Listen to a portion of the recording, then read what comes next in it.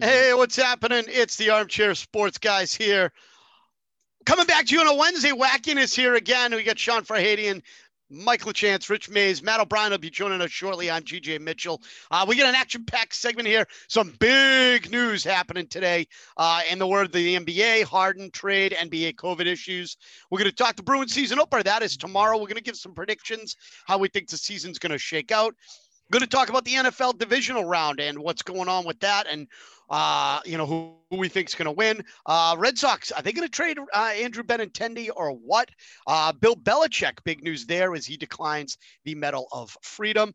And then our newest segment, the Hot Take Court. This time it is Mike back in the ring again because he got his ass kicked once. He wants to try and get his ass kicked again. He's going against this guy here. And we're going to talk about, is Bill Belichick the right guy for the rebuild for the Patriots? But boys, how you doing? How you feeling? What's going on? Oh, I'm great. We're collectively just... We're ready. Feeling good, George.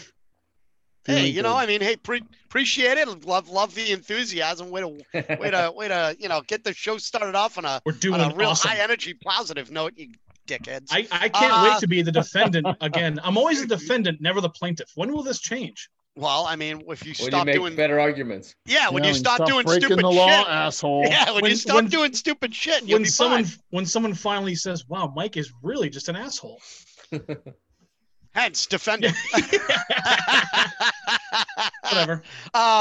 Let's get on to the big news. And this is the breaking news as of, I think it was around 4:30 today, where Shams on Twitter broke down the trade. So James Harden is on the move. He's leaving the Rockets. He's going to the Nets. And you would think, all right, well, he's going to the Nets. Maybe Kyrie's going back, a 1-for-1 deal. No. It is the Rockets are going to get, and now there's a 3-team trade here. It's the Nets, four teams actually. The Rockets, the Nets, the Pacers, and the Cavs. Hurts my brain, man. Stay with me, folks, because this is confusing as shit. I drew a picture. I love it, Rich. I love it. I couldn't understand the words, so I just put their names and then I drew lines. Pop-up book. That's you know what? Pretty much you need. What's that line where the guy's the meme where the guy's got a cigarette? He's got that chart going on with the string theory, and he's trying to explain shit to people. Always Sunny in Philadelphia. Yeah, that's it. Thank you. Charlie in the mailroom. Yeah, pretty much that's what we need for this. But let's get into it. So the Rockets, now again, this is after the whole thing's all done. The Rockets are going to get Victor Oladipo, Dante Exum, Rodions Krukas. I'm sure him. Crocs. Yep, yeah, Crocs guy, the Serbian Croc. I don't even know if he's Serbian, European Croc. Sounds about right. 3 of the Brooklyn's first rounders at 2022, 2024, and 2026. Milwaukee's first rounder, which is 2022 unprotected, and 4 of Brooklyn's first round swaps in 2021, 2023, 2025, and 2027. The Nets, easy, they get James Harden. The Pacers get Karis LeVert and a second rounder, and the Cavs get Jared Allen and Taurean Prince. You guys follow that with me, or shall I say it again in English? I want to see Rich's picture. Want to see my picture? This will help, bro. Yeah, it's a wild. James Harden. That's unreal, man. I mean, that's crazy. That literally you have to do that with this kind of trade in the NBA. These 3-team, 4-team trades. It's like, how did Milwaukee get involved? They might. Was that a trade, a pick that somebody already owned? I will say that they're probably in a good spot having to use a lot of Zoom nowadays, because that makes the only way you can have a conversation like that, make it all make sense with 5 different people and 17 players going to 6 different places. I vote. I'm not the Nets. You guys can take whoever you want. I am not the Nets. I'm not taking James Harden in this. So first of all, this is a crazy trade. So now you're going to have on Brooklyn, which on paper, I'm going to say this exactly the way it should be said. On paper, Brooklyn has got a hell of a team with Durant, with Kyrie, and with Harden now. On paper. We're going to get to the rest of it in a minute. Yeah, somebody forgot to tell him you only play with 1 ball. Yeah, well, exactly. Yeah, well, none of them, I don't think, have any balls. Let's put it that way. I think, thanks, Peter. The Rockets actually got better, and I think they got better by addition but some subtraction. They got Exum, who I think is sensational, to be honest with you, and Victor Oladipo is a hell of a player that the Pacers are giving up. Now the Pacers also get good because they get Karis LeVert, who I think is another great player. I don't know why Brooklyn would have traded Exum and LeVert, especially LeVert. That one just baffles me nonetheless. And they got a second round. All right, whatever. Maybe you can find a diamond in the rough. Maybe you can take a Bill Belichick move, trade 2 seconds and a third for a first and move up in the draft, whatever. The Cavs, Jared Allen, Taurean Prince, good role player guys, could develop into something decent, but I don't think that's a great. I think that was more of a salary dump, if anything. Yeah. But the Nets, the big thing with James Harden going to, going to Brooklyn. Like I said, on paper, this looks good. But Sean, you just mentioned, and I'm going to go to you right off the bat here. There's only one ball, right? So what do? I mean, maybe this is they traded for Harden because they don't think Kyrie's ever going to come back and play. I don't know, man. Good point. Guy's MIA, and the Nets as an organization, nobody knows where he is. So maybe they're planning on him not being a part of the structure and even being on the team anymore. I don't know, but yeah, if all three of them were to play together, I mean, that's a scary lineup. But at some point, somebody's got to pass to somebody else, and somebody's going to have to pass to somebody else if they get double team, triple team, whatever. Whoever has the hot hand, I can see them taking the most shots, but there's only so many shots to take, and those are 3 guys that are very, very ball-dominant players, and I could see Tempers flaring a lot down the stretch for sure if they're all on the floor together fighting for shots like that. But I mean, the Nets are already sort of falling apart. I mean, and right. That's a whole different thing. Yeah, and I'm going to get into the Kyrie thing in just a moment on that, and the reason why I say it. But Rich, I want your thoughts on this trade. Like you said, you had to draw a freaking diagram. You had to do one of those. Great idea. You had to do one of those compound fractions, like 2/4 equals ... and figure this out and cross it off and break it down to the lowest common denominator. So I want your thoughts on this. I went full calculator, Cat. Did all my calculations. Me and my fellow nerds retired to the nerdery. The only thing I came up with is, it's nice for the Rockets. They're going to look good as, cannon fodder for the super teams that are developing all over the freaking NBA map here. The Nets, God, there's so many crazy people on that team. I don't even know who to start with. They're all crazy.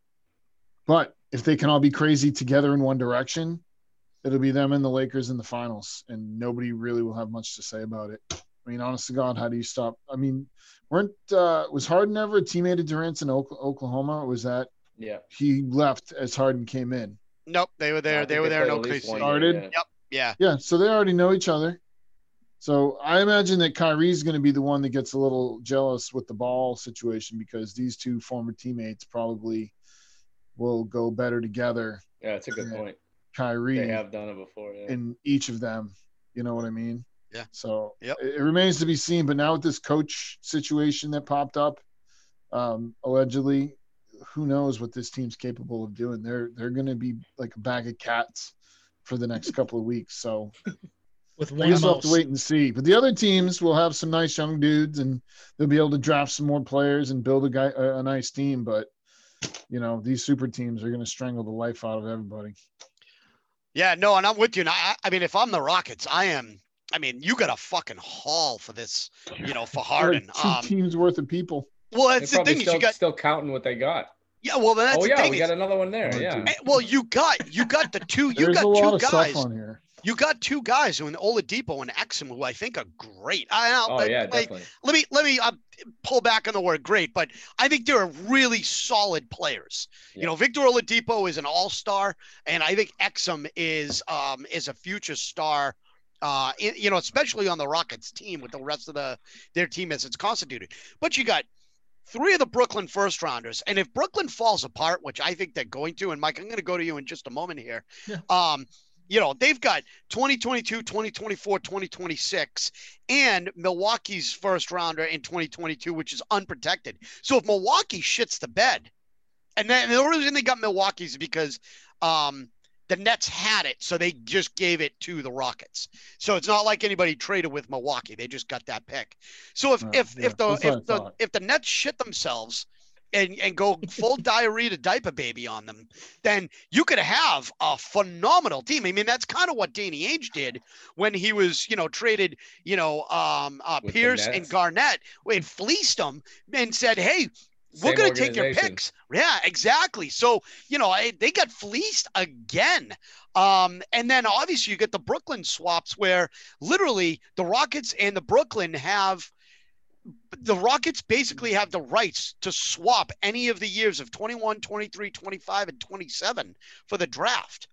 So this is huge. This is huge for the Rockets. You could see a really, really good Rockets team in the next 3 years come out of the West. Which would mean probably LeBron will go there because, fuck him. That's where he's going to go. You heard it here first, folks. If he ends up on the Houston Rockets. LeBron will be on the Rockets in 2026. Exactly. Yeah. You'll hear, you'll be like, that son of a bitch. He did it again. He did it again. Mike, your thoughts on this trade and what's happening in the NBA right now? I'm not surprised at it. And if you look back at the history of just when the Nets became in Brooklyn, they're the team that has always kind of wanted to find those big names with the Pierces, the Garnetts, the Durants. They really haven't had that 4 or 5 year span of a nobody team, like a rebuild team. They've always kind of had that big name guy, bring a name guy in, bring a veteran guy, bring a guy. And I think they know, Sean, you said it perfectly.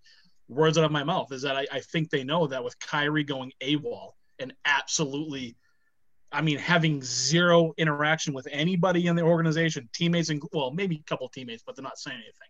He's AWOL, so they had to pick up something to get that limelight, and bringing Harden in was the biggest free agent name right now. I know those other guys that are out, but as a stature of names, Harden is the guy that, Durant was pushing for that. He's pushed for that for a year. So the way I was looking at it too is I think they clearly, with what they gave up to get Harden, they're probably counting on him being there for a while because they just shipped out a lot of their future talent stock. And capital. Yeah. A lot of their already established NBA talent and their future capital. So they're gonna, I think, at the very least, you could look at this as like a damage control plan in case Kyrie does disappear. Hey, Stephen A. Smith. So I don't know. Stephen A. Smith put that tweet out saying Kyrie Irving should just announce retirement today. Right. Why would you string along your teammates, the organization, the league, and the fans? Why are you stringing everybody along? Just quit. Take your money. Crazy. The one question I have is so obviously the Nets' idea right now is to make Durant happy to keep him around, right? And then obviously getting Harden, I think, is a huge step. The question is, who are you getting in James Harden? Are you getting the James Harden, the MVP, the guy that drops 35, 40 points a game? Or are you getting this fat bastard out of shape guy who probably can't beat me down the court in a race from he dropped 40 points 2 weeks ago, so I wouldn't worry about it. Yeah. Great, he could drop 40 points, but can he beat me in a race up and down the court? He's going to be motivated now. But he also gained 40 pounds. He wasn't happy. No, I know. He looks a little chubby. He definitely does. A little chubby. You know what the wing bars are like at the strip clubs, man. He looks very fat. Listen. He's not even. It's not even a little chubby. He's trying out for fat bastard's distant American cousin and the new Austin Powers movie. You know what I mean? Well, I'm technically James Harden. In my belly. At least now he's probably gonna. He's gonna drop the weight now. He left. He wasn't happy in Houston. Now he's got a new start. At least for the first month or two, he's going to be happy and probably put some work in and maybe slim down a little bit. I would hope, but I just think I don't know. It's like, well, how's the Chinese buffet in the strip clubs in Brooklyn? That's all I got. I don't know. I gotta imagine they got wing bar. They got something going on. Oh yeah. Yep. True. Well, that's his big thing is. Let's put it this way. He's literally changing the fiscal landscape from Houston to Brooklyn. Like literally, everything. And he likes boobies. Yeah. Well, there's that's a lot what of I mean. them in New York City. He's close. That's what I mean. He's going to be really, there's a lot to do there. He'll be fine. Yeah. Okay. It's not like Lowell. It's not like there's a lot to love. There's just a lot to do. I got it. And then now, obviously, it's continue with this NBA kind of, thought process. COVID. Holy shit, Batman! Like it's everywhere. I mean, the Celtics have now canceled 3 games in a row. They could be canceling their game coming up Friday night. Because they don't have players. I mean, and what really sucks, and Sean, I'm going to bust your balls a little bit on it, because you obviously wanted Harden, but over the last few games, if you're looking at, Brown and Tatum, they've been phenomenal. They have been all-stars over the last few games, and Matt O'Brien's joining us here. Welcome, Matt. Hello. I'm the back door open. He usually does. Not your back door, sir. The back door. Not the door to the house, buddy. Welcome, Matthew. I'm just teasing. So yeah, so it's crazy with the COVID rampant, and it's hitting other teams now too. And if I remember correctly, I heard the commissioners say that he's not going to stop. Like they're not going to go and put it, a full timeout, as it were, and stop for like 2 weeks, let everything kind of calm down, and then do like a mini bubble area, similar to what like the NHL is doing. Like you only play these certain teams, they have the All Canada division. He's not doing any of that. So I'm going to start and go around the room, and Matt, I'm going to start with you on this one, as you just jumped in and joined us. If you are the NBA, what do you do right now to curtail this COVID issue? You really want to put the That's the best answer ever. Next, yeah. Sean? Yeah, pretty much. I mean, you really want to put the responsibility in the hands of the players. I mean, you have Harden that just can't stay away from the strip clubs. You have Kyrie partying it up, just breathing on everybody with no masks, probably no clothes on. And no sage. No sage. We all thought that sage was a cure for COVID. So, you're not going to control these guys. These are grown men. You're not going to control them. Do you think put it back on you, if they started the year with a bubble, we're only playing in 4 arenas, and it's going to be like 4 Orlandos and how they had the bubble for the playoffs for 72 games or whatever it is, they would say, see you later. I'll play next year. So to curtail it, maybe try to do I'll wrap it up. You can't do what the NHL is doing because it's just 4 divisions, but they're all still playing at each other's arenas. I mean, Bruins are playing in New Jersey on Thursday, Saturday, and then it comes back for Boston for 3. And so, I mean, they're doing that from my understanding. But you're not going to control these guys. They have a responsibility too. You cannot handcuff these guys. So I don't know what you do. Maybe tell the players to be more responsible and stop bitching. Well, I know that they just came up with new protocols. If you are home, you can't go anywhere. You can only go, from your house to practice facility or the game, whatnot to play and go home. You have to wear a mask if you're on the bench at all times. So it's too strict then. Well, no, hold on. It gets better. NFL, you can eat inside a restaurant. Well, hold on. And you can't even leave your house in these. This gets better because there's a funny. At least I find it funny in this part. I think it's probably the same one I find funny too. It's asinine. Yeah. Well, no. I think it's funny for the James Harden reason. It's when you're away, you can't even leave your hotel. Like you can. I mean, they usually rent out like a whole floor, so you can't even leave your hotel until it's game time to get over to the arena. However, the James Harden thing that I find is funny is there are no guests allowed at the away hotels. So you mean I can't call up a strippergram and have her come over to the hotel while I'm away? That's a good one. I like that. And disguise him as DoorDash. Yeah, exactly. Yeah. So no guests allowed in the hotel room, which.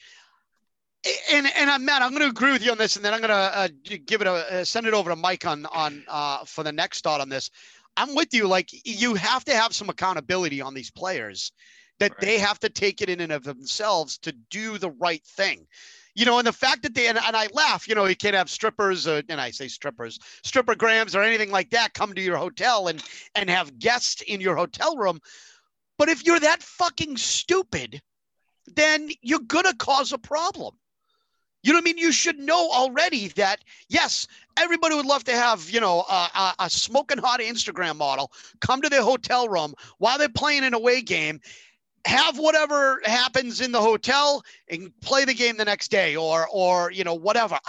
Everybody would love that. But in this day and age right now, where you are getting paid millions of dollars to do a job. Your job isn't to bang random chicks. Your job is to go on the basketball court. Although there is a profession for that. Yeah, there is. That's fine. But they're not porn stars. They're not porn stars. They're basketball players. You want to go be a porn star? Go be a porn star. If not, go be in the NBA and get your ass up and down to the court on the appropriate times and play. Well, some of us blessed, some of us are not. Mike, your thoughts. I'm gonna go. I think that none of us are blessed. We wouldn't be doing this if we were. Speak for yourself. Hey, this is my way into the production area of that industry. But Mike, go ahead. Yeah, gay porn's calling. I have 2 points to this. You got to go then. So it's almost like when you punish a kid. Like when I was growing up and I was in trouble, I couldn't leave the yard. So my friends would be outside, and George, you've seen the house. Oh yeah, actually, you guys have seen the house. Out front where the driveway is, my friends would be across the street playing baseball or basketball, and I would throw the football from my yard, not leaving.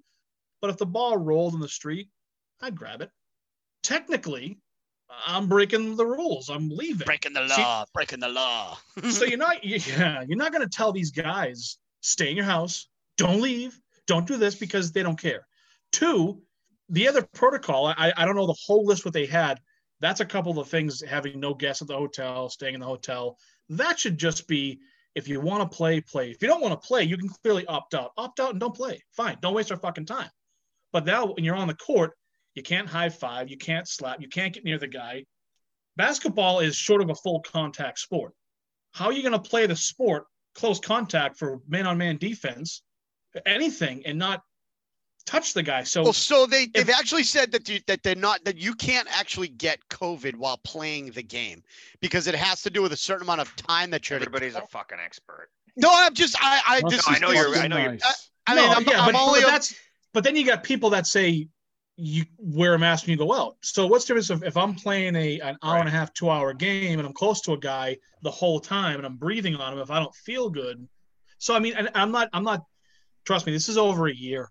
Hopefully it's over this summer, but it is what it is. It's the rules, the protocols for everybody across the fucking world. This isn't just about one sport. Everyone feels the same goddamn way. We all want this to end.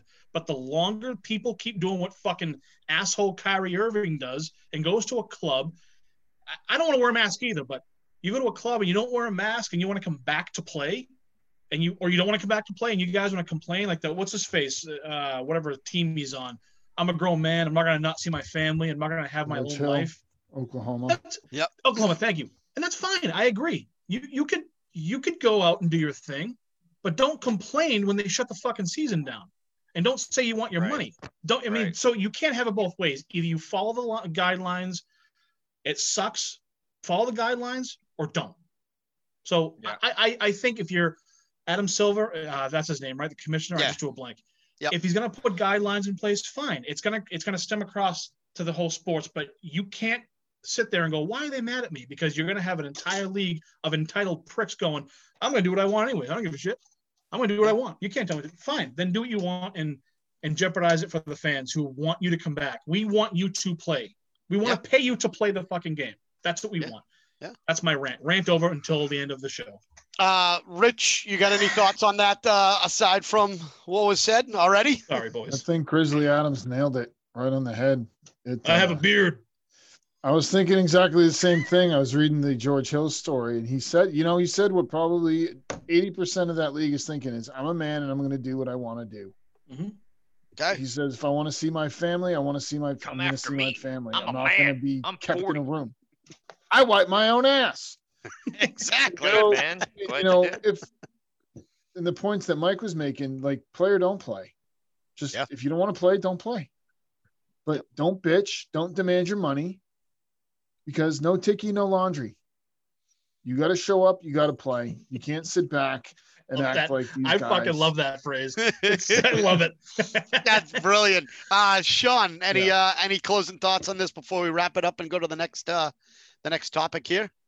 I mean, not really. The NBA has done everything they can do. They put they gave 4 or 5 new guidelines today. So they're exhausting every bit of effort they can, saying, hey, don't do this. This is your restrictions here. Don't do that. But like all you guys said, at the end of the day, if they're going to do what they're going to do anyway. So short of maybe finding guys that ruin the contact tracing, like that don't, or get caught without their mask on or whatever, start finding them. I don't know, but that's just going to put more of a wedge between relations between the NBA and the players. So I don't know. They're kind of stuck to it's up to the players. They have to do it on their own, or play or don't play, like you guys said.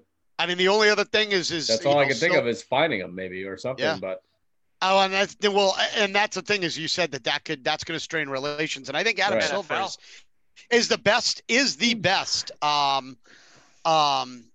commissioner right now, in the 4 major sports. And I know he doesn't want to take and ruin relations with the team, but you're right. He's exhausted every option outside of saying, all right, guys, if you're not going to do this, we're either going to have to cancel the season, which means you guys aren't going to get paid, or B, we're going to have to go into a bubble. Yeah, or we're gonna have to go into a bubble again, and you're gonna have to, and we're gonna have to figure that out. Which means we're gonna have to put a time. We're gonna have to put a time out on the season until we can figure out how to do it. And if you guys don't like it, well, it's your own freaking fault, because you guys weren't responsible enough with your own lives that to do it on your own, which has forced our hand to keep the season going and entertain the fans. So I'm with you. I guess the only good thing that the NBA has in their corner is that people do realize it is the players' fault. So. They can only do so much. So I guess at the end of the day, the NBA can say, hey, we tried, man. We gave them what they were supposed to do. They didn't do it. So don't look at us. Yeah. Well, let's switch gears here. And again, we're going to stay, on top of this, not just the Harden, conversation and that going forward and what's going to happen in Brooklyn, but we're also going to stay on top of this COVID NBA thing, because obviously the Celtics have a game in waiting on Friday that, who knows if that's going to happen or not. But let's switch to a little bit of a happy talk. We got this team, the Bruins, starting. Hockey's already started at 5:30. How badass is that? Just afternoon hockey. Coming in hot. That is great. 16 days. Oh, great. Yes. Well, so here's the thing. I hope none of them die of exhaustion. They'll be fine. Here's the thing. Now, the one question I want to have before we even get into the Bruins talk, could this sort of same thing with COVID happen in the NHL? You know what I mean? Absolutely. And I mean, no, I'm not saying, I mean, obviously the chances of it are high. I mean, what was it? San Jose had like 16 people that tested positive, or Dallas, Yep, Dallas. Yep, that's what it was. Not San Jose, Dallas. Yeah. What are you doing? Right. So I mean, there's the whole contact tracing. Is that just players or staff as well? Though I think it was players. Players, yeah. Just strictly players to have 17 players. Jamie Benn on my fantasy too. Really chaps my ass. You might want to throw him on the IR. Yeah. I don't think he can. I don't know. Kind of just to sell it like a respect thing. Like, drop him. You drafted him. You're stuck with him. Nice. So I know we've been talking a little bit about Bruins and the lines, and now Chara's gone, and with Bergeron taking over the captaincy and all of that good stuff. But I want your predictions out of this. And I noticed, and I shouldn't say I noticed, I mentioned on Saturday we're going to talk a little bit about Tuukka Rask, and I want to start there. In my opinion, I think this is going to be, as much as I hate saying this, I think this is going to be a big year for Tuukka. And I'm not saying good or bad. I'm just saying it's going to be a big year, because this is a contract year for him. And he's already stated that he wants to stay with Boston as long as he can and play another 2, 3, 4, 5 years, right? So he wants to still play with Boston. This is the only city he wants to play for, and blah, blah, blah. Personally, I'd trade his ass. I would have traded his ass in the offseason. But maybe you got to have him play a little bit. Hopefully he plays well, and then maybe you can make a goalie swap with another team, down the road. But I know, Matt, and I'm going to start with you on this one because I know you send been the only one on this podcast that has defended him. You send me directly and or the group, the rankings on goaltenders in the NHL, not just in the Eastern Conference, but the NHL. And Tuukka's in the top 5. Usually I'd say in the top 3 based on the stupid shit you send all the time. But in your opinion, do you think this is a make or break year for Tuukka? And how do you think he fares this year? Because it sounds like, from listening to conversations and interviews with Don Sweeney and with Bruce Cassidy, that the players have, for lack of a better way of putting it, forgiven him for leaving the bubble. And maybe not forgiven him. They understood. They are not upset. There's no ill will. There's no animosity. So if everything is a clean slate, what do you think you're going to see out of Tuukka Rask this year? And what are you looking forward to out of this Bruins team? He had a phenomenal year last year. Granted, he only played 40 games, but he still finished in the top 3, where Vasilevsky had, I think, like 12 or 15 games on top of him and was number 1. And Vasilevsky's projected the number 1 goalie this year, and I think Tuukka is number 5. But everybody's going to have a big year, or try to have that big year. But here's the thing: Tuukka's making $8 million a year, or excuse me, $6.5 this year. He's not going to get the $7-8 million, 7-8 years, or the $7-8 million per year. All of them across the board. Your Krejciks, your Bergeron, you may want to push for, maybe with the 6.5, maybe, but he's 35. That core is getting older. So obviously, do I think he's going to have a big year? Yes. He's going to have to step it up even more so. Never mind the happy horse shit bullshit that he pulled last year, because of their defenseman, Lazon. I have the lineups right here. You have, what's his face? You have Carlo, great. You have McAvoy, awesome. You have Grzelcyk, average. And then you have Miller returning back. We talked about it last. Their defense is going to be weaker. As my fucking computer. And then you have Jeremy Lauzon. He's going to be playing along as of right now with McAvoy. That's where he was in practice. And then Zorro going to be playing on the 5-6 on the third line defense with Miller. And Miller hasn't played a game in 18 months. So he not only has to step it up because it's a contract year for him, not only has to step it up because of the BS of last season. Okay, everybody's forgiven him. Okay, I wonder why. Oh, because they didn't bring another goaltender in, and they really don't have anything besides Swayman at University of Maine that is anything that's coming up. He's not coming up next year or the year after, and Tuukka has to step up because they're defensemen. You don't have Chara to block shots. You don't have Krug to get a point, maybe 2 points a game. I mean, he's an offensive defenseman. He's horrible. He was horrible in his defensive zone, but he'll make up for it with running the power play and creating some scoring chances. Now you don't have that. So he has to play his best yet that he's had in his entire tenure with the Bruins. I agree. He needs to play his best. I'm going to go to Rich on this one. Rich, your thoughts on Tuukka Rask and the Bruins this season? Well, first of all, Tuukka can kiss my ass. I'm sick of him being a stellar regular season goalie and then not having what it takes. He did in 2018 or 19, whatever year that was. He did get us through a couple rounds, but he disappeared at the end like he usually does.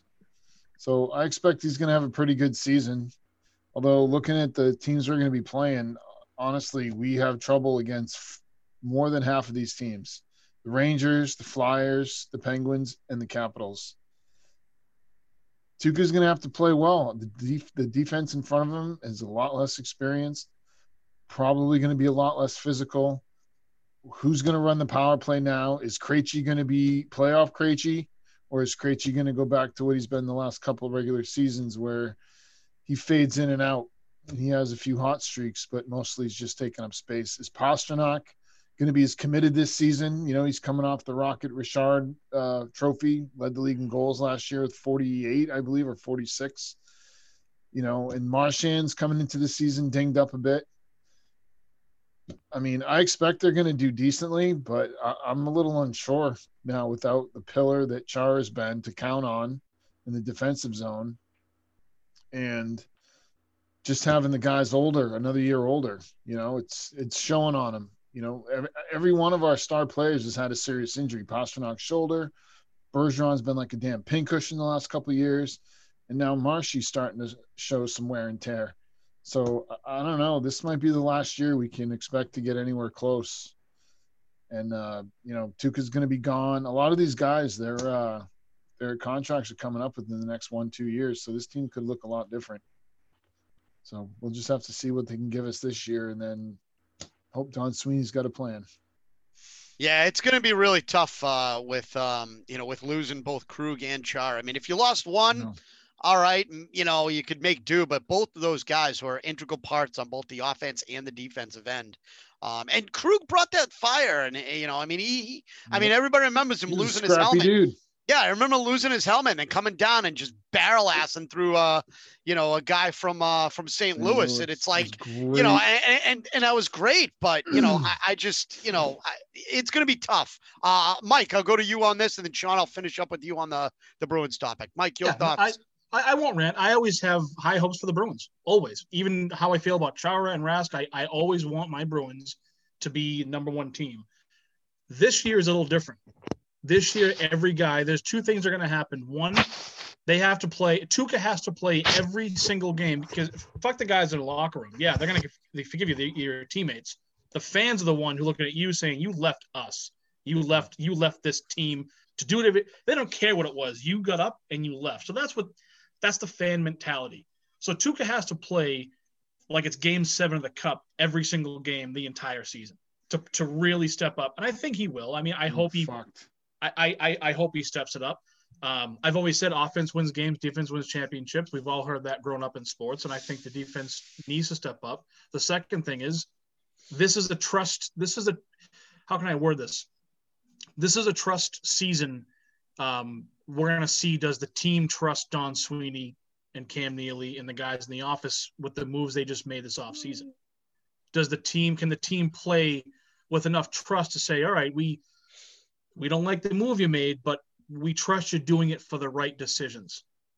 Is it right decision? Is it a bad decision? We have opinions on it.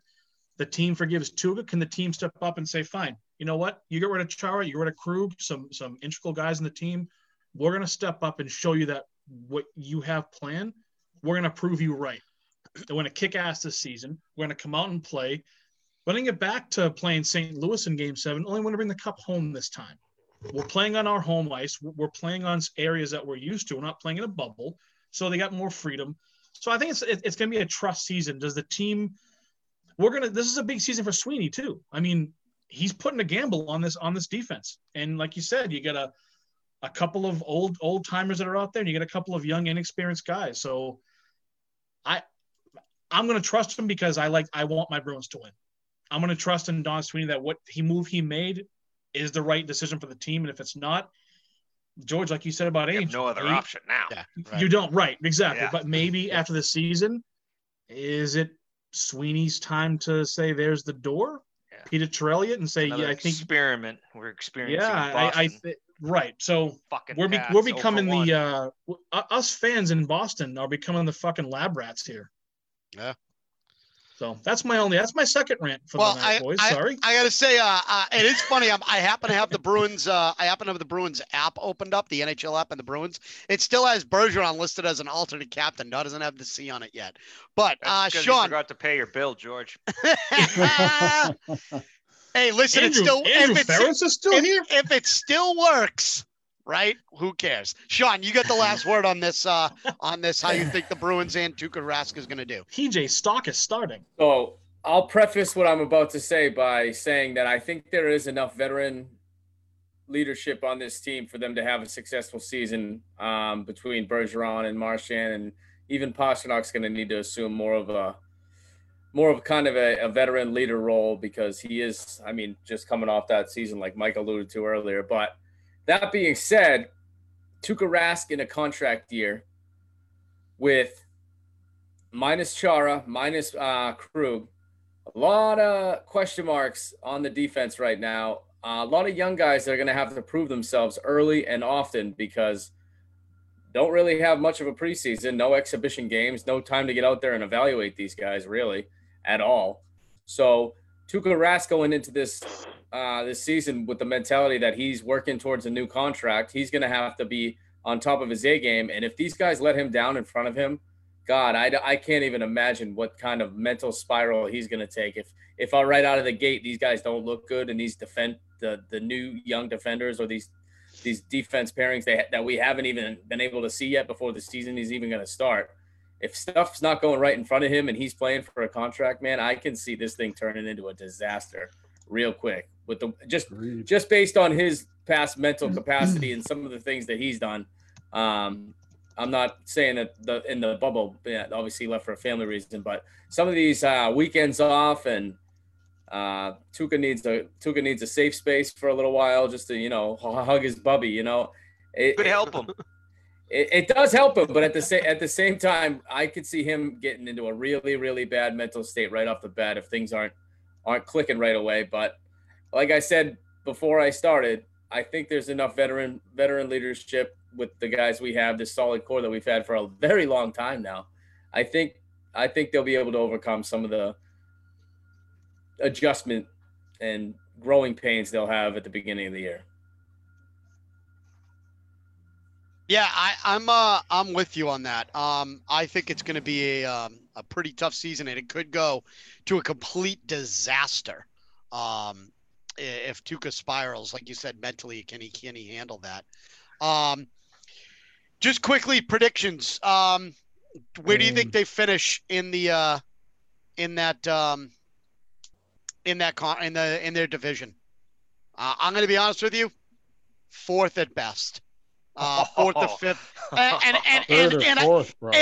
I say fourth at best because I think there are just you don't have Pasternak right now. Marchand could be available tomorrow. He was skating. There's a good chance he does play, which would be great. I don't say it's a Christmas miracle, but it's pretty big that he's back after the surgery. Yeah, you just hope they're not rushing him back. That's the only thing. Well, that's At the least thing. It's New Jersey. Yeah, but That'll still, suck. no, I fair, but it's still NHL quality talent you're going against. Didn't have a very long training camp either. Right. So I think fourth the best because Sean, I'm with you on this. I think it's going to be a quick spiral for Tuukka. I think there's too many question marks on the back end without having Chara and Krug. And yeah, you've got, Kasha can get a full season with the Bruins, even though again, no training camp or no games and whatnot. But I think you're going to finish fourth at best. And I think they missed the playoffs, to be honest with you. And I'll go in the same order I went. So Matt, quickly around the room. What do you think? I think they're going to finish two. I think you're going to see the Capitals with that Russian goalie that they have. That Holtby was supposed to, not Holtby. King was supposed to back up. But I think the Caps are going to finish first. I think Bruins are two. I think they're going to make the playoffs, and then they're going to make a run just because of their veteran presence. And I think they'll get deeper. I think those rookies will develop, and I'm trusting with Don Sweeney. So I'm thinking they'll finish second. They'll make the playoffs. All right. 6 games. Yeah, I mean it's a sprint. This is not like usually like baseball's a marathon, not a sprint. This is going to be a literal sprint. Right, yeah, it may be slow without Pasternak or Marchand. I may sacrifice 500 the first 10 games, maybe. I don't know, but second place. All right, Rich. I would say third or fourth. I don't think they're second. Pittsburgh is still a lot better than the Bruins right now. Philadelphia is the real question. Philly made a run last year. They had a strong playoff. Carter Hart played his balls off, but eventually the wheels fell off. Carter Hart for sure. I mean, I rate Carter Hart almost he's as a better goalie than Rask, because he makes the kind of saves that wins games when you have no business winning games. I don't trust Tuukka to do that, especially when half the teams in this division are difficult for us to play against. That's why match up with against even. Hart, though. Yeah. So I'd say third. Pup. He's still 21, 22, and he's nasty. But can he hold that pressure?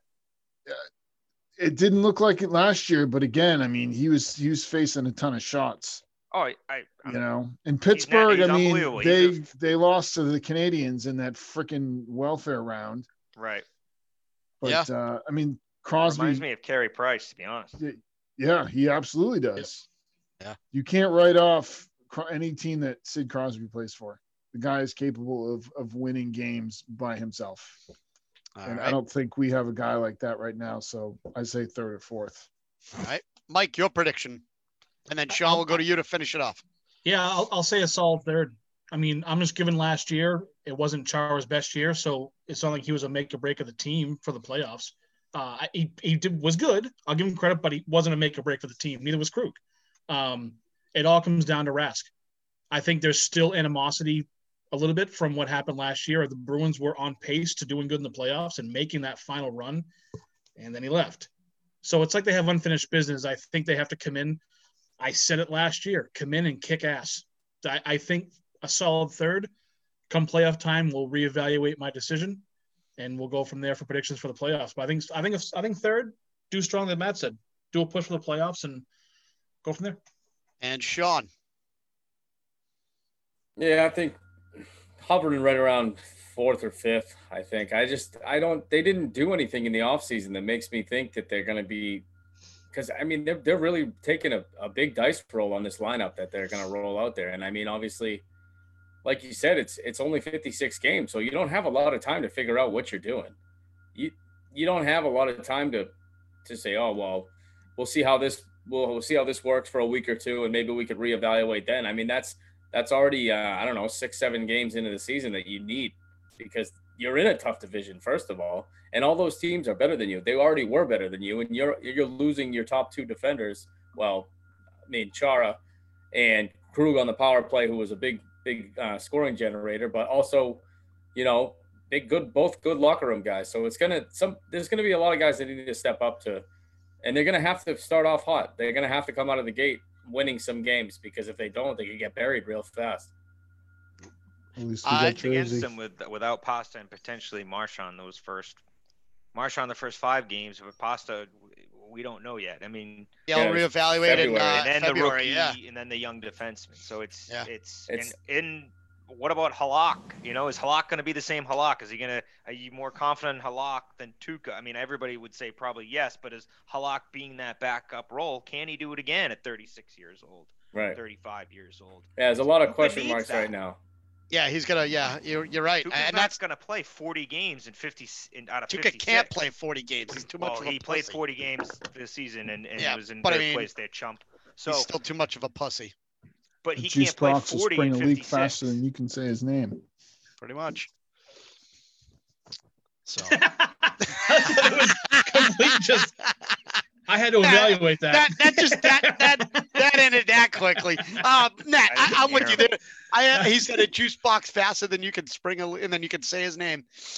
So I agree. I think we're all right around there. I think Sean and I are more pessimistic on this because of all the changes. And Sean, you're right. You don't have that sort of spring training, preseason games to work out the kinks. But underdog season. It's going to be a lot of learning on the fly this year, I think. Yeah. Absolutely. And again, I'm rooting for him. I think we all are rooting for him. I hope that I'm wrong. I hope that they come out with their hair on fire. I mean, they were the President's Trophy winners last year. You know what I mean? So, we shall see. But we're going to switch gears here and switch to the NFL. We're going to quickly cover one thing on the Bill Belichick topic. I'm not going to spend too much time on it because I don't think there really needs to be a lot needs to be said on it. I think his statement stands on its own. But we are going to get to our division division games and go over some predictions. But the statement from Bill Belichick in regards to, and if you've been living under a rock, Donald Trump was going to, or I don't know if he still is, I haven't heard anything on that side of it, giving the Congressional Medal of Freedom to Bill Belichick. And tomorrow, he's coming down tomorrow. It's not, he's going to mail it to him. It's not that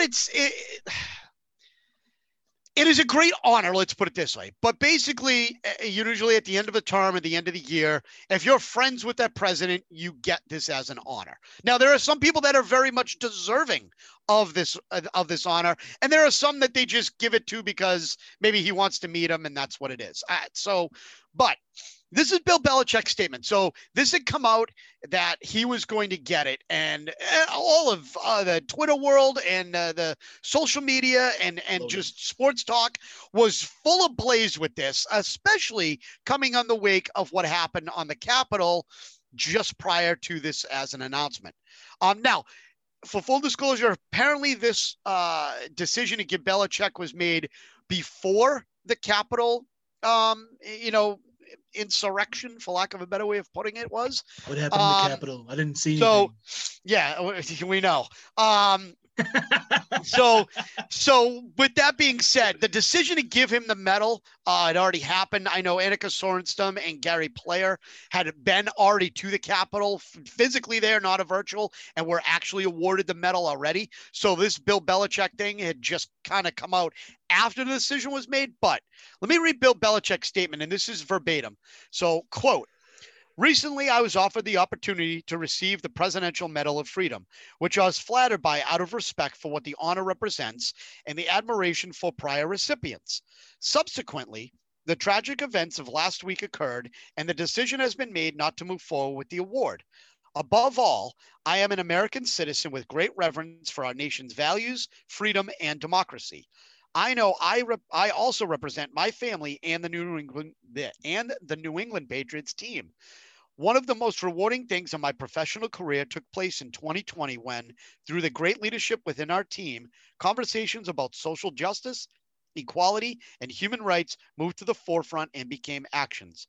Continuing those efforts while remaining true to the people, team, and country I love outweigh the benefits of any individual award," end quote.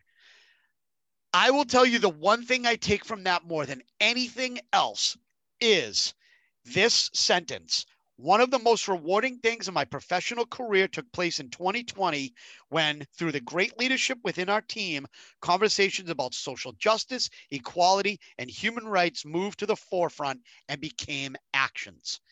Here is an 8-time Super Bowl winner, 6-time as a coach.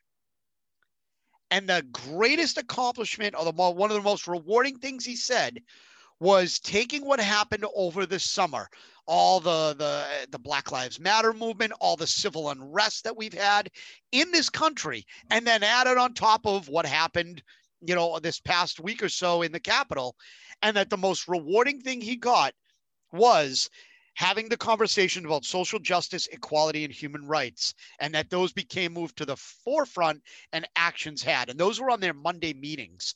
So I want to give kudos to Bill Belichick, and I think I can pretty much speak for most everybody here for Bill Belichick to say, well done.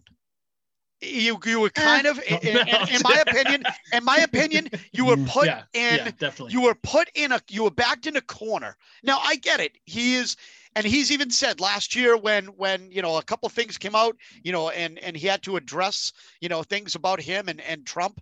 And he said, hey, he's my friend. When Trump read the letter, up in New Hampshire, he said, hey, he's my friend. Whatever political affiliation is irrelevant. He's a friend of mine. You know what I mean? And Trump is also a friend of Bob Kraft's.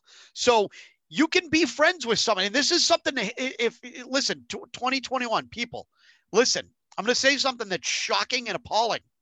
You could be friends with somebody, even if you disagree with them politically or otherwise. All right. I don't agree with all of what these guys on this, show have to say about every single thing. But I respect them. but I respect them and I respect their ideologies and their thought process and what they believe in. We can disagree. We can agree to disagree. Mm-hmm. But I'm not going to be disrespectful to them because they don't agree with my political views or my ideology or my, religious beliefs or anything like that. Exactly.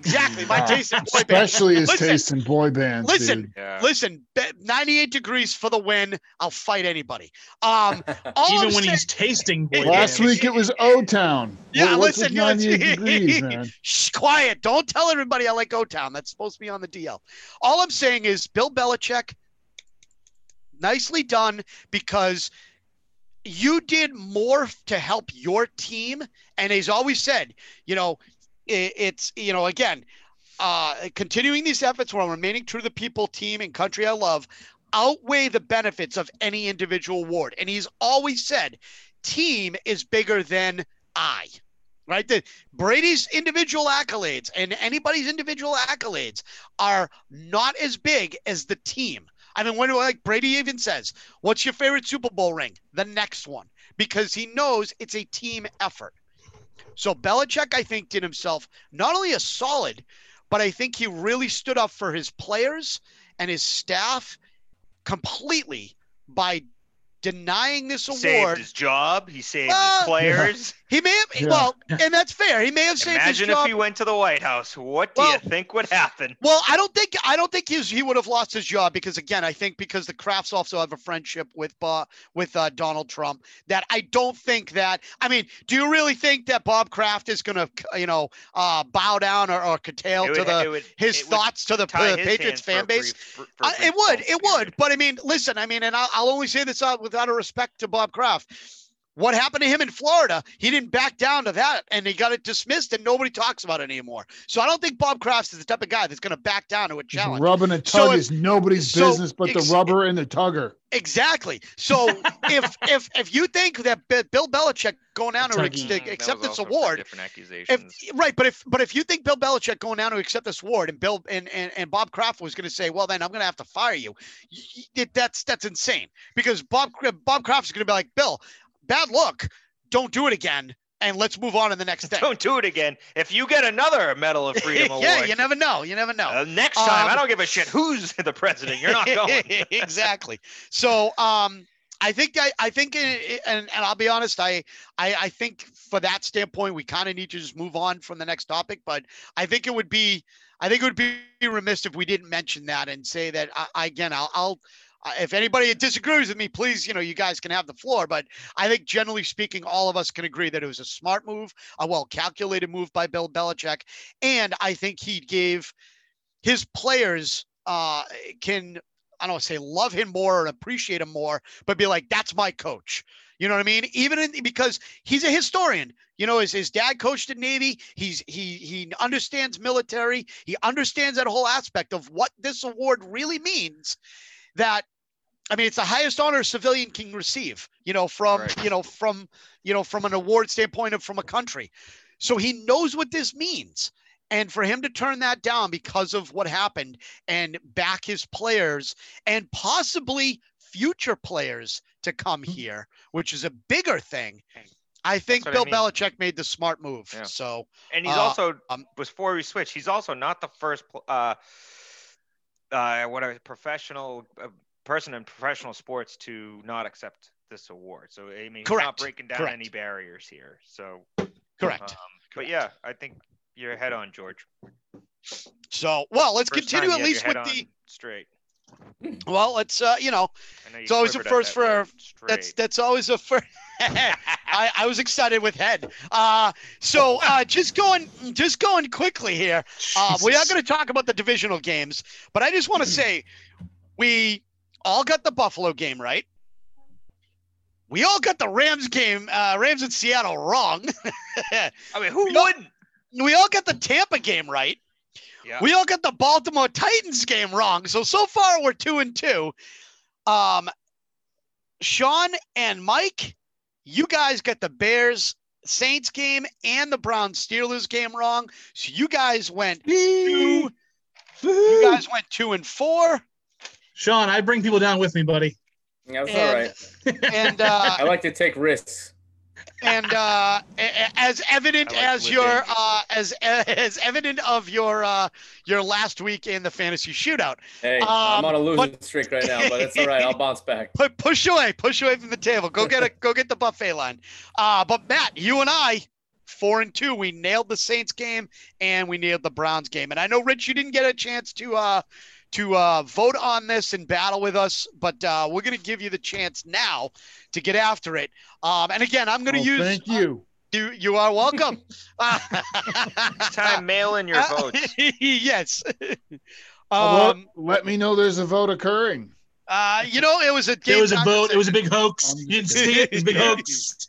It's stolen from me. So here's what we got. I'm going to go, and this is based on the DraftKings Sportsbook. So, and this is effective as of today. So if the lines change, they change. But here's what we're going to do. We got the Rams versus the Packers.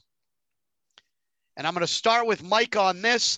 The Rams are getting 6.5 points. The over-under is 45.5. Mike, who you got? The Packers had a bye week, right? They have a bye week. Yeah, correct. Week? Yeah, the bye. Yes. Yep. I'm going Green Bay. Okay. Going Green Bay. All right. So you think they're going to win more than the 6.5, or you just picking them outright as the money line? Oh, sorry. Yeah, I'm just picking them outright.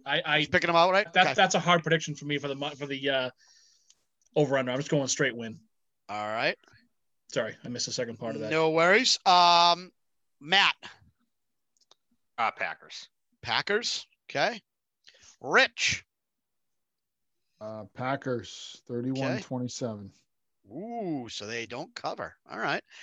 Sean. I'm taking the Packers to cover that game for sure. Yep. Yeah, I like the Packers. I think I like the over too, but I don't know. I'd have to think on that one because Jared Goff's thumb could be an issue if he takes a hit early. All right. I don't know what happened to their the guy that started for them last week, but he didn't look good. I don't know if he's going to be playing knocked out. Week. Yeah, I don't think he's going to be. So I don't know what their third option is at quarterback if Jared Goff's thumb becomes an issue. So Daniel Vlader. To play it safe, I would say the under there. All right. Well, so we all say Packers across the board. Next game, which I think is where we might have a bit of a split here. Baltimore is versus the Buffalo Bills, and they're going up to Buffalo. Ravens are getting 2.5. Over under is 50. Mike, again, I'll start with you. Baltimore or Buffalo? Did you say 15 or 50? 50. 15? 5-0. I know. That's why I'm like 15. That's fucking weird. 5-0. Hey, I'll take the 1,000 on that one. Yeah. But 2.5 is your spread. I am good. Usually is. Yes. I am going. Nice reaction by Matt. I'm going. You know what? Fuck it. Buffalo 38-20. Oh, all right. Matt. Yeah, I was toggling back and forth with this one. I'm going Buffalo. I think their defense will get it done and shut down Lamar Jackson. 34-24. All right, so they cover. Rich. Ravens 23-17. Ooh. All right. It's a bold move, Cotton. Sean. I like Buffalo. I'd say 31-20. All right, so they cover, and I'll tell you right now, I would be laying the points 2.5. I'm taking Buffalo. So, Rich, you're the only one on the Baltimore train. So choo-choo. You know what? The game, actually, to be honest with you, the game I want to see, and not that I don't want to see all these, but the two games I really want to see are on Sunday. One of them is Cleveland is going to Kansas City. Cleveland is getting 10 points. And the over-under is 57. So Mike, we'll start with you. Who you got? God. 50. They're getting 10 points. 10. Jesus Christ. I don't know. I don't think he's playing. I think he's on the injured reserve He better list. play for Cleveland. Yeah, well, Cleveland is just. I'm not going to belay my choice here, but I'm going to go Cleveland, and oh my God, I don't know. So you're taking Cleveland? I don't even know the score because they can either come out and just destroy and demolish, or they're going to play like Cleveland 3 or 4 years ago and get destroyed and demolished. So I'm going to say Cleveland on the win. All right, Matt. What was the over? Over under is 57. All right, I'm definitely taking the over. Did you guys look up this recent stat? The last time Mahomes and Baker Mayfield squared off? Yeah, it was in college, and there was like 1,000 points scored. 62 to 57. Yeah. Mayfield threw 7 touchdown passes. He threw for a total of 545 yards. He went 27 for 36. Okay, not bad. You want to know what Mahomes went for? 52 for 88. He threw for 734 yards, and he had 5 touchdown passes. So no matter what, take the over, but take the Chiefs. Bro. So you're taking the Chiefs and the over. I'm just basing that off of that alone. It is going to be an offensive battle. So you're laying the points. You're laying the 10. Okay. Rich, who you got?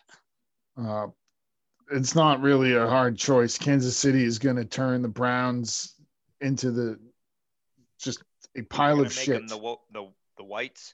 No, they're not going to make them the whites. I've seen shit that'll turn you white. Their pants are going to be the same color as their team name at this game. I say 41-20. All right. City. So that's actually 41-20. Yeah, that just barely hits the over. Sean, how about yourself?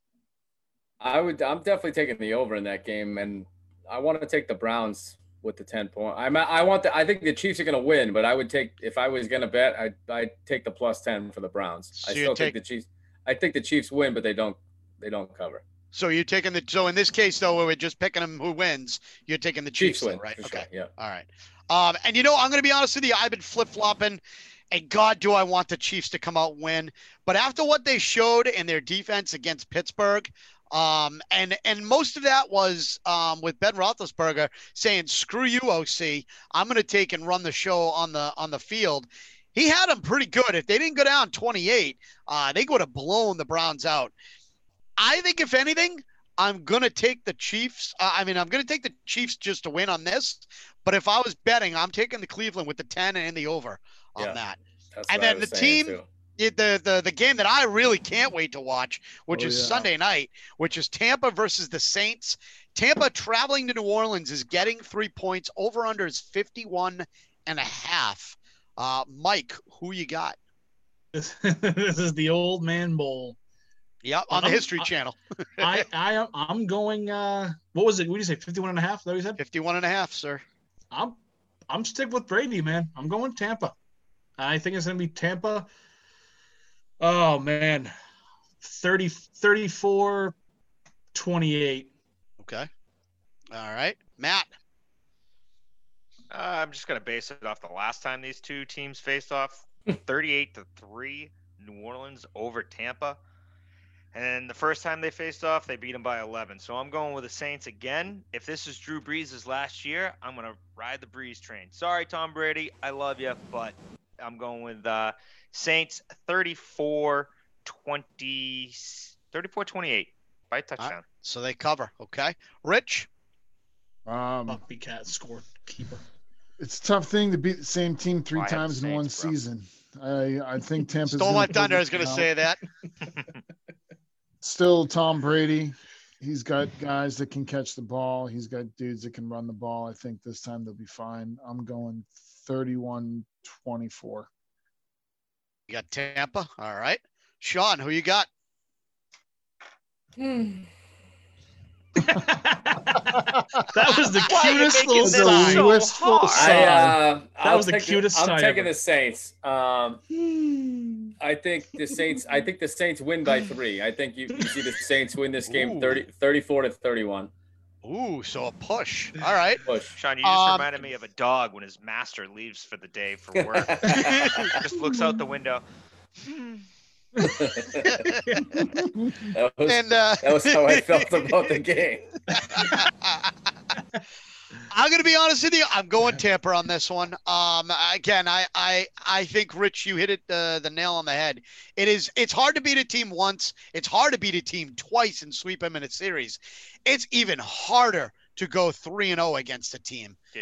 And I just think Tom Brady, when they played the Saints, they opened against the Saints, and the Saints, ended up beating them. And I just don't think that Brady, again, with the COVID situation and no real offseason, didn't have time to connect with his receivers. The next time they played him, I think they were sort of transitioning between a Bruce Arians style offense and a Brady style offense, and having a lot of, I don't want to say infighting, but tug of war on who is going to get the ability to run this offense the way they wanted to. Now I think they are running that quick Brady style offense, and Brady's has the ability to call the plays that he needs to and check off what Arians is calling to what the defense is giving him, instead of being stuck calling what Arians wants with no real backup plan, because he's not able to run his style offense. So in my opinion, Tampa wins. And I don't know about the over-under. I think it's going to be a lot closer. But I think Tampa wins outright. So here's how we got it. Rams-Packers, clean sweep for us across for the Packers. Baltimore versus Buffalo. Rich is on the Baltimore train. The rest of us are on Buffalo. The Cleveland versus Kansas City. Mike, you're the only one on the Cleveland train. The rest of us got the Chiefs. And then Tampa Saints. This is what's I think is going to be really fun. Mike, Rich, and I have Tampa. Matt and Sean, you guys have the Saints. So that is our division game. What do you think, boys? You think it's time for hot take court? Put Mike back on the hot seat because, as the defendant, he's got to get his shit together. I really don't. And whatever. Let's get this up here. Let's do this. You guys have your guide and opinions made up as it is. Put this you up put that here. logo on the O. Didn't work, but nonetheless, hot take. Just missed it so fast. Oh, I tried. I know. Hot take court. That much. Hot take court is in session. Matt, I'm going to give you the honorable gavel for today. You are the all rising. No. We are. Judge we are. Not up. That's why I can't sit. That's why I can't stand. You said it. Yeah, I did. So it's as I speak, it is the Honorable Matt O'Brien, Rich Mays, and Sean Farhadian presiding. I am the plaintiff, and Mike is the defendant. The topic, which is very, very animated this week in our pregame, our pre-show conversations on the rebuild. Should Bill Belichick be in charge of the rebuild? So again, if you're not familiar with this, we each get 3 minutes to give our takes and why the other person is wrong. Then we have some quick closing arguments, and then the three judges, in this case, the Honorable Matt O'Brien, Rich Mays, and Sean Farhadian, will rule on who wins hot take court. Are we ready, boys? Sure yes, are. so you guys each get 3, or you want to do 2 minutes? You know what? 3 minutes. Doesn't matter. You give us 3, and then if we finish early, fine, we finish early. Okay. So you decide as the senior honorable judge, you decide who gets the first crack at this. Prosecution. Okay. George, you are up. Whenever you start, I will start the clock. You have 3 minutes, sir.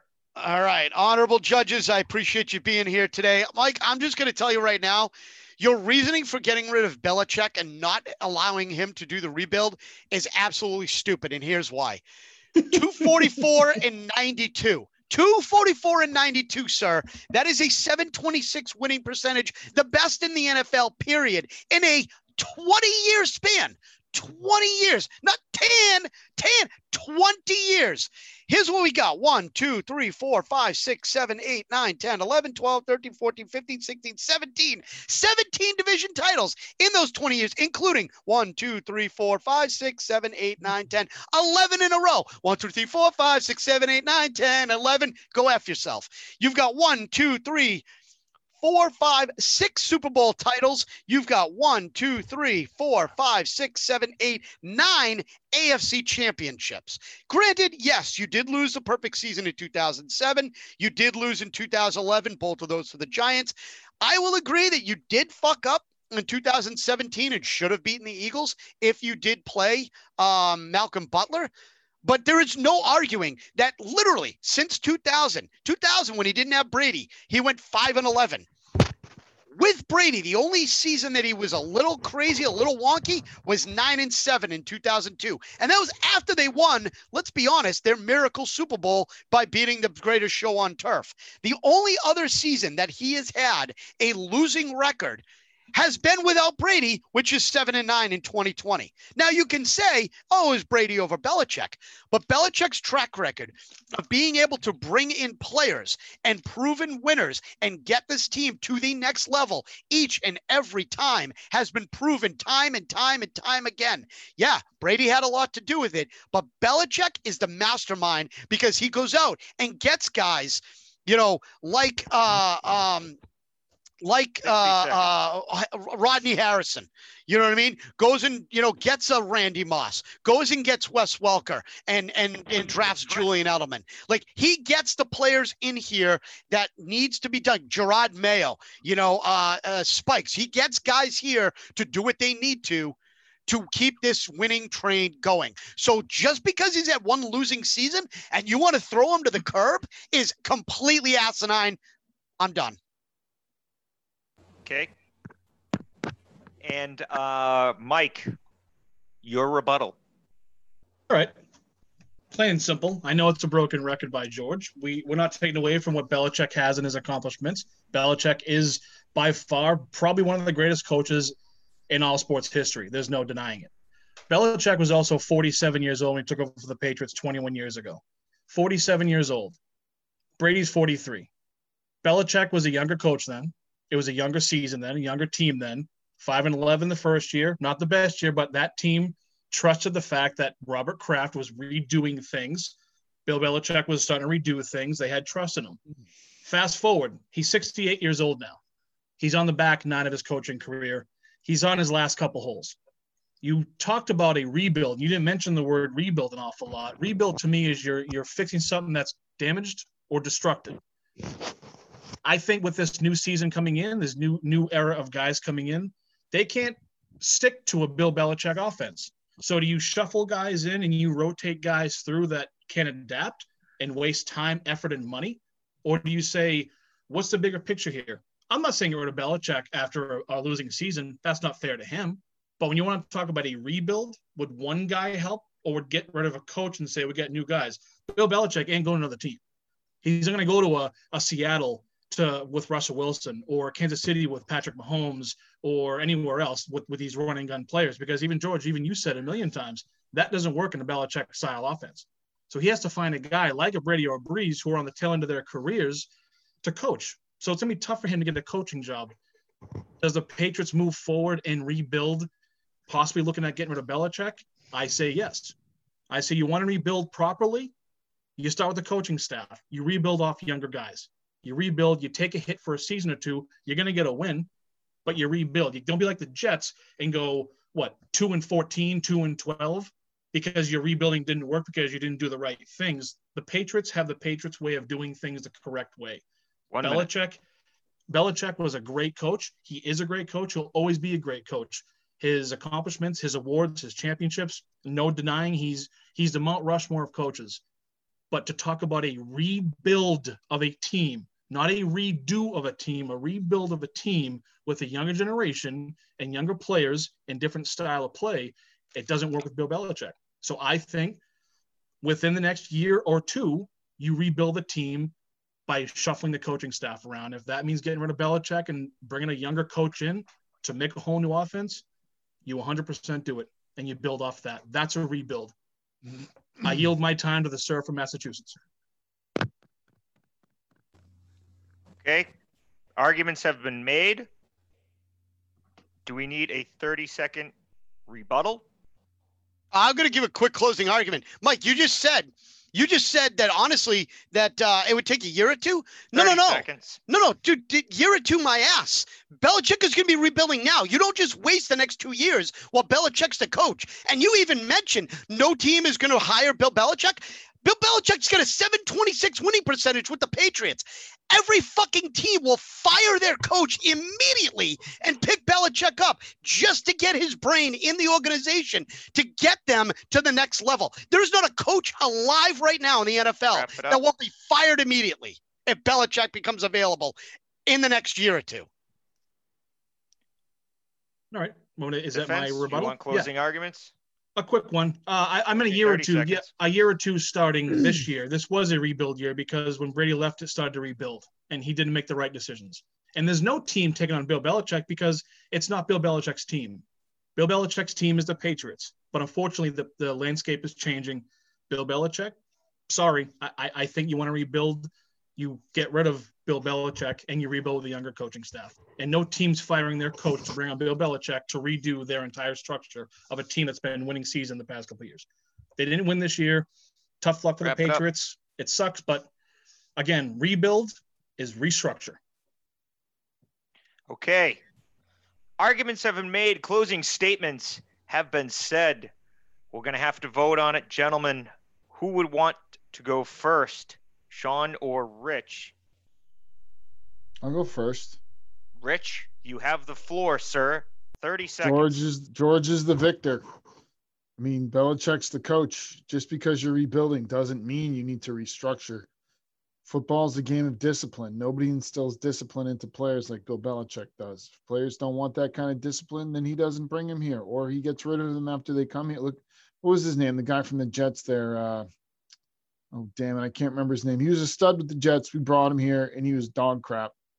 And Belichick got rid of him. Like, guys come in and go all the time. The younger guys want to play for a winning program. The Patriots, even though they had a bad year, they're still the Patriots. Belichick still has a good plan. I think they'll trust in him and let him handle this. Sean? The one thing I will agree with Mike about is that I think Belichick is now in his older age having a harder time relating to some of his newer players, the draft picks and younger free agents that he's brought in. I think you have been able to see that he does seem to have a tough time reaching some of these newer guys. But, I mean, in the long run, I obviously am going to have to side with George. The guy is the best football coach that's ever been around. I mean, you don't let him walk out the door. Bill Belichick will stop coaching the Patriots when Bill Belichick is good and ready to stop coaching the Patriots. And I'm fine with that because for what he's accomplished over these last 20 years and what he's given this organization in this city, he's earned that in my mind. So, I mean, if you want to have this conversation next year, if they go 6-10, 5-11 again, okay, maybe I'll entertain it. But for now, Belichick's the coach, and I don't see that ending anytime soon. Okay. I mean, obviously, strength in numbers. But, George, in your 3-minute rant, and I'll start mine, you spent so much time on Belichick's accolades that I didn't know. I forgot what the topic was. You really didn't even make an argument of, like, where this team is going until it went back to Mike, and he immediately started with a rebuild. So, as far as making an argument, I forgot what the topic was. I thought we were talking about Bill Belichick's greatest achievements. So I'm going to side with Mike saying he won the argument because he was actually talking about rebuilding and where to start and not being able to relate to the players. However, it's 2-1. You won, George. But I'm serious. Look at that shit-eating grin. I forgot what we were talking about. I'm like, wait, are we talking about Bill Belichick's greatest accomplishments? Oh, wait, I thought we were talking about Bill Belichick. Do we entrust him to rebuild this team? And how do we go about that? Granted, great points, but not really for this topic. So I side with Mike, but majority rules. Mike, you are now 0-2 in hot take court. We shall see what happens next Wednesday. I'm not on the fucking show next Wednesday. I am not doing this goddamn thing next Wednesday. Fuck this, fuck you, and fuck this fucking thing. Well, I'll say something crazy then, and we can argue. I don't know, whatever. I will say at least I in my opinion, you're right. I didn't argue this about the rebuild because I think his accomplishments of going as dominant as he has is the argument in of itself. If you're going to get rid of the greatest coach in the world, and to be honest with you, the Giants' job is an option if he were to leave New England, because he has a soft spot in his heart for the New York Giants organization. Always has, always will. So if he leaves, the Giants' job could become available, and I wouldn't be surprised if you see him there. So in my opinion, like Sean said, it's his job to do it till he wants to, to stop. But listing his accomplishment is the argument, because you don't let a guy go who's been that productive and that good for that long just to let him walk out the door and not let him rebuild, because he went 7-9 1 year, when this coming year he's got over $100 million in salary cap available to him, and a ton of decent free agent players. 5-11. Yeah, 5-11. You right. said now, he only had one season. You said that 3 times. No, 2. He actually had 2. 2. We bookended. So if we're in court, if you guys want to treat this like hot take court, you are almost disapproving your theory, because now you don't know your facts. Now, if I'm a juror, I'm just going to be like, this guy's wrong right now, and on that fact, how can I trust the other arguments that he's going to make? Well, you built a great foundation, my friend, but you forgot to build the roof. Well, thank God. Thank God this jury is not hung. real quick, a last question, just with that topic just to think about. Let's say, I mean, of course he's going to be the coach next year. I know that. My opinion is to rebuild and get rid of him and do the thing. So let's say they keep him on and they sign him for 2 years, and they say, okay, 70 years old. That's kind of the unofficial cutoff date for Bill Belichick. And he starts the rebuild, and he brings these players in, and either keeps Cam or gets rid of whatever the decisions are. And he brings these players in. We see a younger, fresh team. And next season he goes 7-9 again, 6-10. Okay, well, the second year he's still rebuilding. Then the year after that does the same thing. Okay, he's at what point? That's my whole argument to this. At what point do you, not you, George, but in hypothetical, do you sit and say, okay, you had 3 years ago to bring Cam Newton in, and that didn't work. Then we gave you another chance the year after to bring the other guys in, and you didn't really do much with that. So we kind of entrust you, because you're Bill Belichick, you do what you want, to keep going, and that didn't happen either. So at what point do you? That was my whole point in the text chain is, at what point do you sit back and say, okay, it's been a hell of a fucking 21 years, dude. It's been an insane, awesome 20-year career with the New England Patriots. Oh my God, it's been awesome, but it's maybe think about the future. That was my whole. That's kind of why I wanted to bring it up. That's why I said it is. Think about the future of the team. I mean, at what point do you pull the trigger and bring someone in, Well, I got to agree with Sean, at least on this. I think it's Belichick. He doesn't, I don't think there's a timeline on his he signed a contract extension. I think it's just, he keeps going till, nice crotch, Rich. Till whatnot. You know what I mean? I think he just keeps going till he wants to go. You know what I mean? And I think it's literally his team. But that is our show. Again, thanks for being a part of our show this Wednesday. It was a little long, but I think we had a lot of topics we needed to cover and a lot of good stuff we talked about. No, at this dais. Students, stay tuned with us on Saturday. I know we didn't get to the Benintendi discussion. Maybe by then Benintendi will be traded. Hopefully he'll be gone by then. We'll talk about that, because I don't want him keep him. Yeah, you're damn right they should. You're damn right they should. Mike's back at it again. Hot take court next Wednesday. But again, thanks for being a part of this. We are here every Wednesday night at 7 and Saturday 11 a.m. Make sure you follow us on all the socials. It's at the Armchair Sports Guys on Facebook, at the Armchair Sports Guys on Instagram, Armchair_Guys on Twitter, and Armchair Sports Guys on TikTok. On behalf of the 5 Lions here, we got Sean Farhadian, Rich Mays, Michael Chance, Matt O'Brien. I'm GJ Mitchell. Sign off saying thank you again. We appreciate you being a part of this, and we'll see you on Saturday morning. Bye-bye.